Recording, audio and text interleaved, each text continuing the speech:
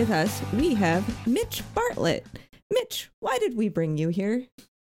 I guess to discuss web technologies and building a website and how to do it. Exactly.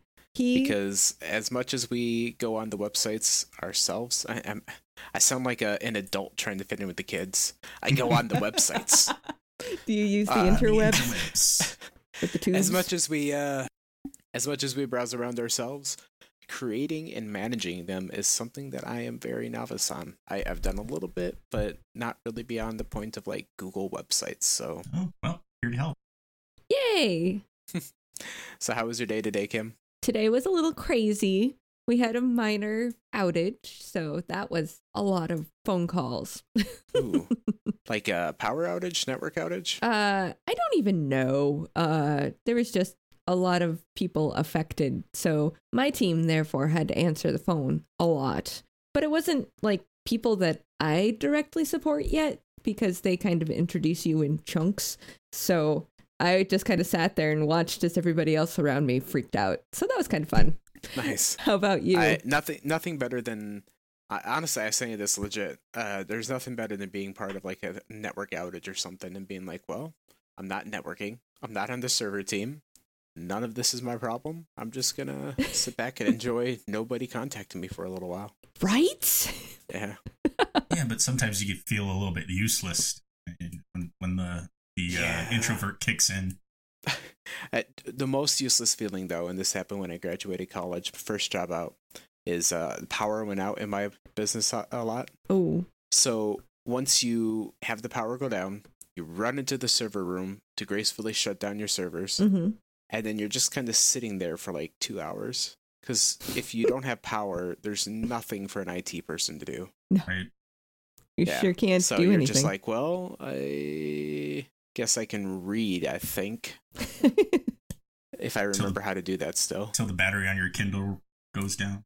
Right? Yeah. No, that's rough. No, my day was pretty good. We hit a big milestone at work where we actually managed our ticket queue down to a lower amount that What? Our supervisor actually kind of told us that he gave up on, that we were never going to get to that point. Oh! Yeah, because he was like, yeah, things just kind of took a turn for the worse. We lost people. Things got piled onto our team. It's like, don't worry about it. Don't push to get to this ticket queue number. And we got there today, so that was pretty cool. Nice. Very, very good. Yeah. So if people call in now, they have a quicker response rate from my team. So Nice. That's always a good feeling to get those work milestones met. What about you, Mitch? How was your day? Oh, the reporting system on our financial software went down after upgrades last night. Oh, no. Apparently we were using an ancient version of Perl from 1999, I believe it was. And it's only 20 years out of date. Yeah, so when the server got patched, it didn't play well. So they're gonna revert it tonight, and hopefully it'll work tomorrow. Ooh. So, fun story. Mitch and I here work at the same place together. Mm-hmm. Yeah. I feel like there's a lot of legacy stuff at our employment, like our time clock system. I hear a part that is necessary to run it, we actually have to buy on eBay. Oh. Yeah, that wouldn't surprise me. Yeah. So when I was going through training for Lawson, which is our financial software, the trainer from Lawson told me that there's pieces of code in it from 1977. COBOL code from 1977. So that was amusing. Wow. And I don't know. I feel like code is a little understandable. Like if it's some kind of base code that it works, it's good. Sure, but maybe it doesn't need to be a little old. Yeah. They're still teaching it at my college where I went to school. Yeah. Wow. Because Wells Fargo uses it pretty extensively, I guess. It was supposed to go out when I was in school in the 90s. It's not dated me. Oh. It's all good. I was in school in the 90s too. I was in school in the 90s too. Maybe not the same grade level as you guys. Pretty sure my husband was teaching you confirmation in the 90s. I said I was in school. I wasn't lying. It's true. So I kind of have actually a little bit of news here today. A few things. One thing that I'm kind of really excited about that I think is cool tech-wise, and one that I saw that I'm just kind of baffled by, but I feel like it's something that we have to address because it's everywhere. So I'll start with that first. Everywhere? I saw that the Minister for Cybersecurity in Japan just got I just elected. read this. And he has never used a computer in his life. Yeah. What? Yeah. He was baffled about thumb drives. Yeah. So they elected, or he's been placed in a position to manage cybersecurity, but he's never actually used a computer before. And I was originally like, how could you ever do this? But then I realized that this is something that happens like every single year, even here in America. You know, we have Congress? like, yeah, we have like EPA managers that were, you know, former oil, you know, lobbyists. You know, there's people that just are grossly unqualified for their position. Yeah. So it's like, part of me wants to see a government run entirely by scientists and experts, but then a part of me is like, I work with people that are, you know, scientists and experts. I don't know if I want them making decisions, you know? But I'd love to hear your thoughts. Like, do you think should there be a happy medium? Should there be like, if you have a background in something, that should be required? If you're going to go into a specialty like cybersecurity, should you at least have to touch a computer? I've had plenty of jobs where my superiors know nothing about computers, and the times I've had to deal with them and explain things it's just mind blowing and sucks up my time, and I don't like it. Yeah. I think you have to have at least a concept of what you're trying to do. Mm-hmm. I mean, you might not know how to code in Python, but you have to at least understand what a thumb drive is and how computers talk to each other to be a cybersecurity person, I think. And part of that story, he had, I guess somebody was asking him about being briefed on something about the upcoming Olympics and him being, you know, doing some sort of security thing with that. And he acted like he didn't know anything about it. And then he had one of his coworkers next to him and who's, oh, yeah, you were briefed on that. So he probably has a lot of employees underneath him suffering at his expense of his lack of knowledge. Yeah. Yeah. It's a fun part of politics out there. It's just so weird that, you know, you think, so a big thing, the reason why you've had a lot of guests here recently on this podcast, because I was in Japan for 17 days. Actually, I just didn't record a podcast in between and used an old one. Oh, well, there you go. Yay, backlog. So for people who are listening just now, I guess, I just got back from Japan. Yay! Jealous. It's an amazing country. You have to go. But I was very surprised. You think of Japan as like this high-tech place, and it honestly isn't. Like, cash is still very king. A lot of places can't use credit card. Interesting. Places that do use credit card are using very antiquated systems. It's just not a lot of tech around. So, you know, at first this story kind of surprised me, but then I'm like, you know, I could see where they're coming from. There's just a lot of old world mentality there that something like this doesn't really surprise me as much as it would have before. I think you get bigger jobs based on honor, not so much skill over there. Yeah. Yeah. Which can be said for here a little bit. True. Seniority used to be at least a big thing in America. I know it's kind of waning a little bit, but yeah, no, I can easily see where that's coming from too. Yeah. And then shortly, the other thing I kind of saw out there that I'm just really excited about, I kind of wanted to share because I'm excited about it, is I think it's called night mode or night vision that Google made for their Google phones and their camera app. I don't know if you've seen it, but like, it's hard to describe without pictures, but basically it's a mode on your camera where you take a photo and it takes it at different like exposure levels. Kind of like HDR, you know, where it takes a whole bunch of different photos and stitches them together. Nice. But the amount of software or the algorithms that they used make it so that you take completely dark photos and it just makes this magical, like, twilight, just really neat. You can see everything in the photo. Cool. Yeah, no, you should look it up. I think it'll be rolling out to, I think, all the Pixels here coming up. But Oh, really? Not just the 3? that's what I heard. 3 will get it first, but Well, of course it will. I think it's pretty cool that there's just no change to the hardware, but 3 years after I bought my phone, I'm about to get this giant update that's literally going to change the way I use my camera. Fingers crossed it doesn't brick your phone. Yeah, that's true. Whatever recent Android they're on actually kind of pretty much broke my GPS, and that's a very common thing. So that sucks. Yeah, but it's still a good phone camera, so that's what I'm excited about. Well, there you go. Cool. Well, let's move on here. We kind of teased it at the beginning, but today we're going to be talking about website management and creation.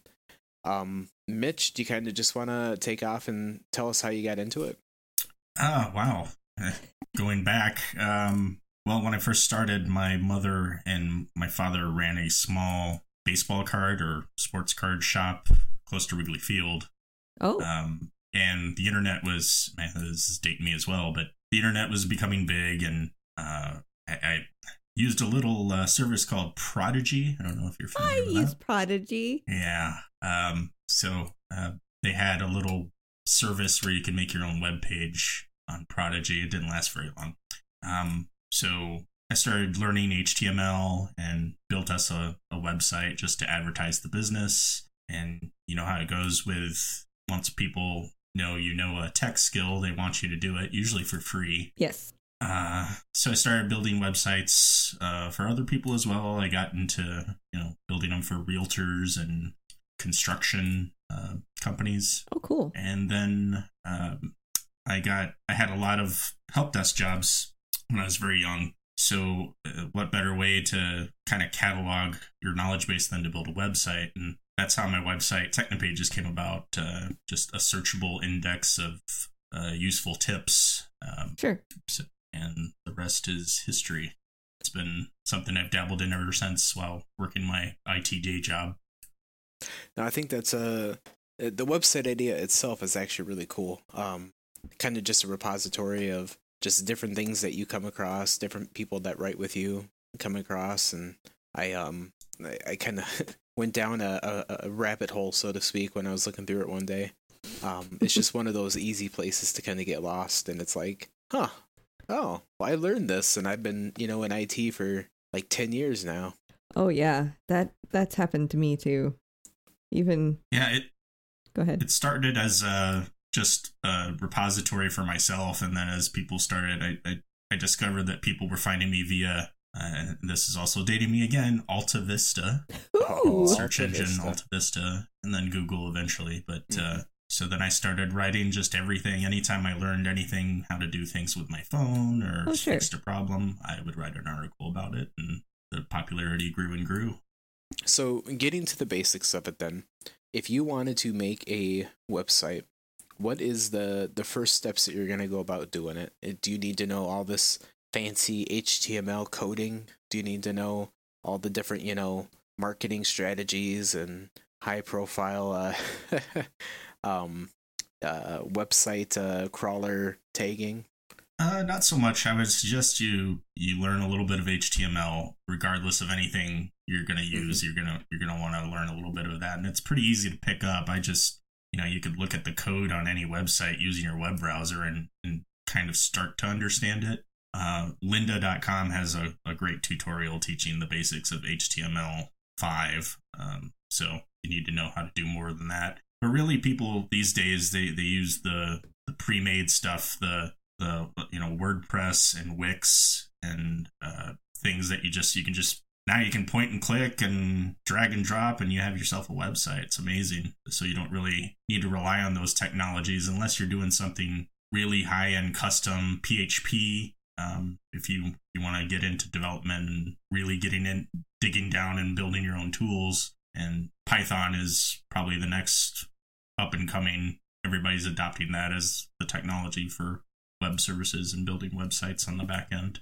So would you say kind of a basic website creation is a kind of more like blogging, what people might be familiar with? Yeah, everything needs a blog. And WordPress, which was It's a system you can use to blog, and now they have plugins you can add. You can put a shopping cart on it. Oh, and interesting. do all kinds of things to modify WordPress now. So I think it all starts with blogging, yeah. So how do you get the place to go? Like, where do you get that name? What do you do for that? Like a domain name? Yeah. Like your .com? Well, this is where a lot of people get hung up is where do I begin? And you got to get a name first, and you can go to a place like GoDaddy. I use DirectNick to register your domain name. And then you need a host. Now, there's some services that do both. They'll make your name and host your website. I don't really like doing that because if I decide that I want to switch hosts, it's not fast enough or something. I don't like to have my domain name. You can transfer it, but it's a lot of work to do that. But sure. I register my stuff with DirectNick, and I have a host. My web host is A2Host. So you need those two things. You need to register your domain, and then you need to get a host who's actually going to house the files that go to that are your web page or your website. Right. So what are the kind of the costs behind that? Is getting a domain name pretty expensive? It's for DirectNick, it's $15 a year. I think GoDaddy's even cheaper. I think they're as little as 10 or 5 but it depends. They have all the different ones now. They have .com, .net, .org, of course, but now there's .shop and .XXX even stuff like that. I just found a bank today that their website is redneck.bank. So that was fun. Bank. Yeah, they got they got hundreds of them now. So the prices vary widely based on which one of those you have. How easy it is to remember, usually, right? Yeah, you typically want a .com, but they're getting so hard to find the name you want for a .com that you might have to resort to something like that. And people use Google anyway to search for what they're looking for, so it's becoming less and less important to get something that's memorable. Fair. Just want your brand name somewhere in there. Yeah, that's a good point. I never really thought of is you don't usually go to a website directly anymore. You kind of just throw it into a search engine and because you're not sure if it's a .net, .org, or whatever, show, .shop, band. So you get your domain name, and you kind of get the place where you're going to host your site, and you kind of even touched on it before. You get a little bit of HTML, a little bit of that knowledge in. You mentioned you use what again? I use as the backend. I use WordPress. Which do you recommend? Is that good for a beginner? Would you recommend something more like a Tumblr that redirects to your domain name? Well, WordPress actually has a site where you can just make your own blog on WordPress.com. Oh, that's the site where you can go there and they host your everything. And I think you get some sort of domain like yourname.wordpress.com. So it's not entirely 100% customizable. And then there's WordPress.org, which you can download the software, put it on your web host, and then make your own site. Okay. And I'm guessing every kind of the more you want to get into it, the more customization you want, the more you're going to end up paying. Not really. You get a web host. You can put any files on there. It's just what kind of files you want. Hosting is usually base. It's about $10 a month, the cheapest one. But really, the only thing that's holding you back if you're on a budget is speed. So when you pay, you're paying for more high-end equipment that more RAM, more databases, and if you want more domains on your one server, some hosts may charge you a little bit more for that. So if you're hosting things like videos, you're probably going to have to pay a little more. Yeah, they measure your bandwidth. I've never had a problem with bandwidth since I'm not dealing with video. But yeah, if you want to do something like that or high resolution photos, you'll probably need a little bit more bandwidth, and you'll have to pay through the nose for that. Man, I wonder how much YouTube has to pay. Oh wait, Google. Right. Yeah. All right. So the big thing that always hung me up is, I have done a little bit, I will admit, things like oh, I forget what it's called. Just different like template, places out there. I think I've done Blogger, made it into a website. Oh yeah. I have a little bit of knowledge of just like template website creation. The thing that always stopped me, and the thing that I was always kind of interested in, was the shop side of things, and that always hung me up because I always felt like I needed to go. Like it just felt weird to me. Like I already had my hoster, I had my template creator, but then I needed to go find other people like whoever was going to handle all the transactions and host my I don't know what to say, host my inventory, stuff like that. Do you have any kind of information or experience with that? Shopify is probably, like we mentioned the Squarespace, and there's also Google Pages, Wix, Weebly. Those are all point and click and drag and drop, and you can make your own website. Shopify is that for the shopping cart. Oh, okay. So they'll handle, you can put in inventory, and they'll handle the payments and everything.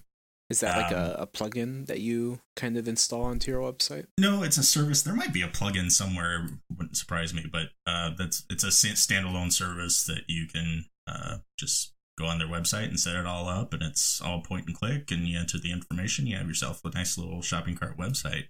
Interesting. So would you just take your domain name that you've created and purchased and are hosting and just point something to the Shopify side? Correct. You can point the DNS entry to their name servers, and when you type in the name in the web browser, it'll resolve to them instead. You can always switch that.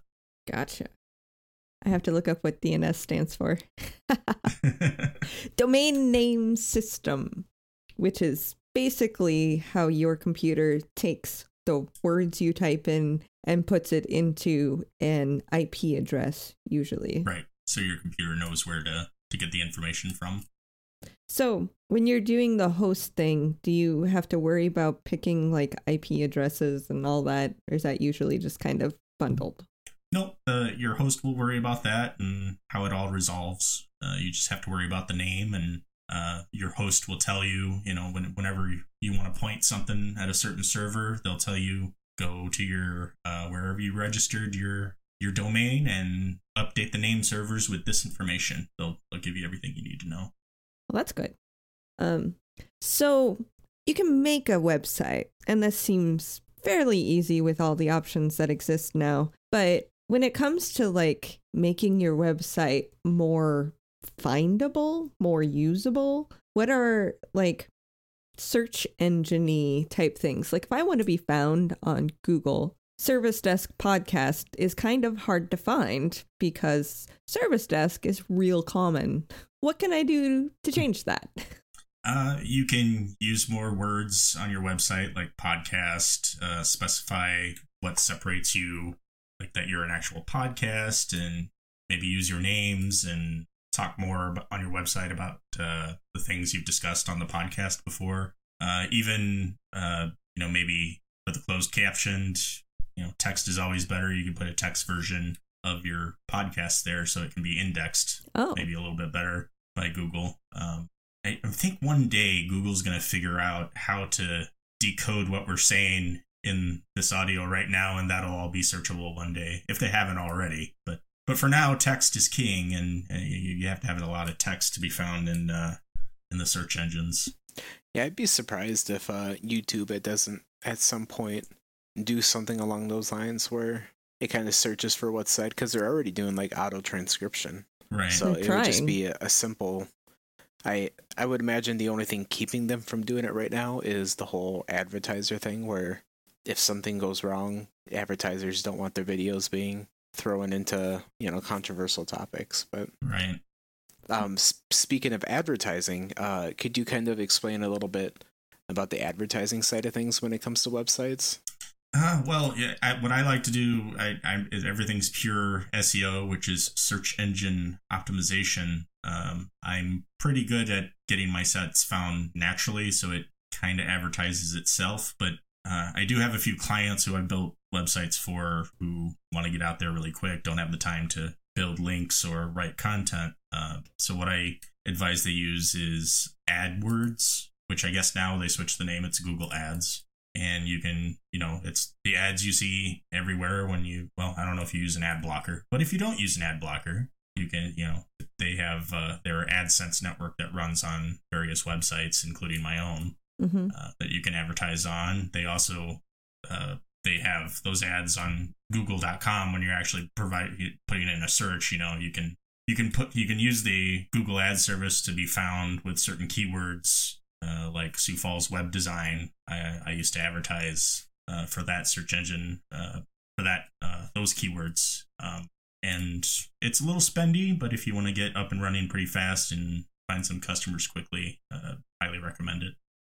So I know there's ways to tell like how many people are visiting your website, so you can kind of get a feel for if the advertisement's working or, where it's all coming from. How do you get that kind of analytics once you've built the website to kind of get a feel for who's coming to it? Well, a lot of the web hosting providers provide a lot of that technology. They have a utility that they can give you. It's not very robust, though. What I use is Google Analytics. You just cut and paste a little snippet of code on your website. It records everything for you. It tells you how long somebody's on your site, how many people came, and what they looked at. And you can even get to where their mouse pointer was when they were on your website. It's that detailed. Also, some of the frameworks that we've mentioned, like Squarespace and WordPress, WordPress has a plugin called Jetpack, kind of gives you everything you need to get started, and that has a analytics and a web counter on it as well. So you don't just have the little counter at the bottom that flips over every time somebody visits? You'd still have that, but it's a little tacky. It's not 1998 anymore. I just want dancing hamsters, okay? Dancing hamsters. I and the little logo. I remember one of my free web hosting websites that I made back when I was a kid. I think it was like freewebs.com/Star Trek is awesome. I went there recently and I got a warning that there's malware somehow on it. So nice. I've stayed away from it. But I remember sitting there and refreshing the page just to see the counter go up. So that's how good those counters are. You're a dork. No. I wanted to see views, so those 800 views totally were not me 798 times.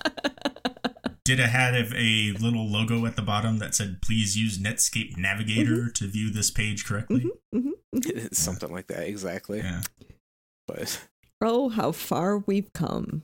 Yeah. This podcast really made me feel old. You're welcome. Yeah. But and then as far as like you got your analytics, you got your stuff, like are there ways to like automatically update? Do you have to be on this thing 24/7 or every day, every week? Like what kind of time are we talking? It really, well, the more work you put into it, I believe, the more work you put into it, the more traffic you're going to get. I can say every second that I put into my websites pays off in some way, so it's not wasted. So it just depends on how much of an audience you want. If you just let it sit and, if you're a store and you really have no need to put much content on your website, you're not going to engage as many people. They'll just find you and figure out how to get to your store. You put in the time to actually write blogs and interact with your audience, post some things on Facebook and Twitter as well. I think that'll pay off. So it's up to you. It's wide open how much you want to work, I guess. So you mentioned Facebook and Twitter. Is there a lot of social media to go along with the normal website design? It sounds like a lot of people get hung up on, what do I do on Facebook? I have no content to put on Facebook. I have no content to put on Twitter. And, you see, whenever, I'm sure you see it when you're on your accounts, you'll see all these businesses that you've liked. They're bombarding you with endless, stuff you don't care about. Yeah. Like, come schedule an appointment with us because it's Veterans Day or something, with some stuff that makes no sense. Yeah. So people are asking me like, how do I get stuff to put on Facebook or Twitter? And I tell them to not worry about that. Twitter should be a channel for you people, your customers, or other people with like interests to interact with you. to be able to contact you, and maybe you take some of their ideas that they give you and post about it and start a conversation. Sure. Makes sense. Yeah. Yeah. If I have a lot of people asking me the same question, like, how do I speed up my computer or free up hard drive, then I'll post something about that. Sure. Because then I know they're going to be interested in it and it'll start a conversation. That makes sense. But don't like go out of your way to make Twitter specific or Facebook specific, whatever. No. A lot of people think I'm going to get on Twitter and I'm going to get on Facebook and I'm just going to post a bunch of stuff and I'll be raking in the dough from the customers. It doesn't work like that. Just use it as just make a page, put a little graphic on there and wait for people to come to you. Fair. Well, with all this talk that you've been doing, I'd love to hear. We like the people who visit our podcasts. We like to let them kind of plug in what they're doing and what they're passionate about. So, what is your site? You know, what's it about, and where can people find you? It's technopages.com. That's one of the many. I also have a highride.com is for automobiles and how to do things with that. You can tweet me at Mitch_Bartlett. What was the second one? The second website was highride.com. HIRIDE. I had no idea you were a car guy. I'm not, but cars are becoming more and more electronic, as you know. So, like, things, how to hook up your phone to your car and how to reset the oil change light. People want to know that, so that's actually really cool. So that's where we can reach you. You can reach Service Desk on Twitter at Service Desk Pod. You can find us on Facebook at facebook.com/Service Desk Podcast. You can go to our website and see some more information about us over at servicedeskpodcast.com and submit a ticket by going and emailing servicedeskpodcast@gmail.com. And I did just confirm, if you just Google Service Desk Podcast, the first listings that are not ads are us. So, nice. There you go. Look at us. We've done no search engine optimization, but hey, we're up there. Woo! You're going places. Help us be higher on that search engine optimization by rating and reviewing us. Exactly. And please leave a comment and share with your friends. I'm Andrew. I'm Kim. And we are your Techie Friends.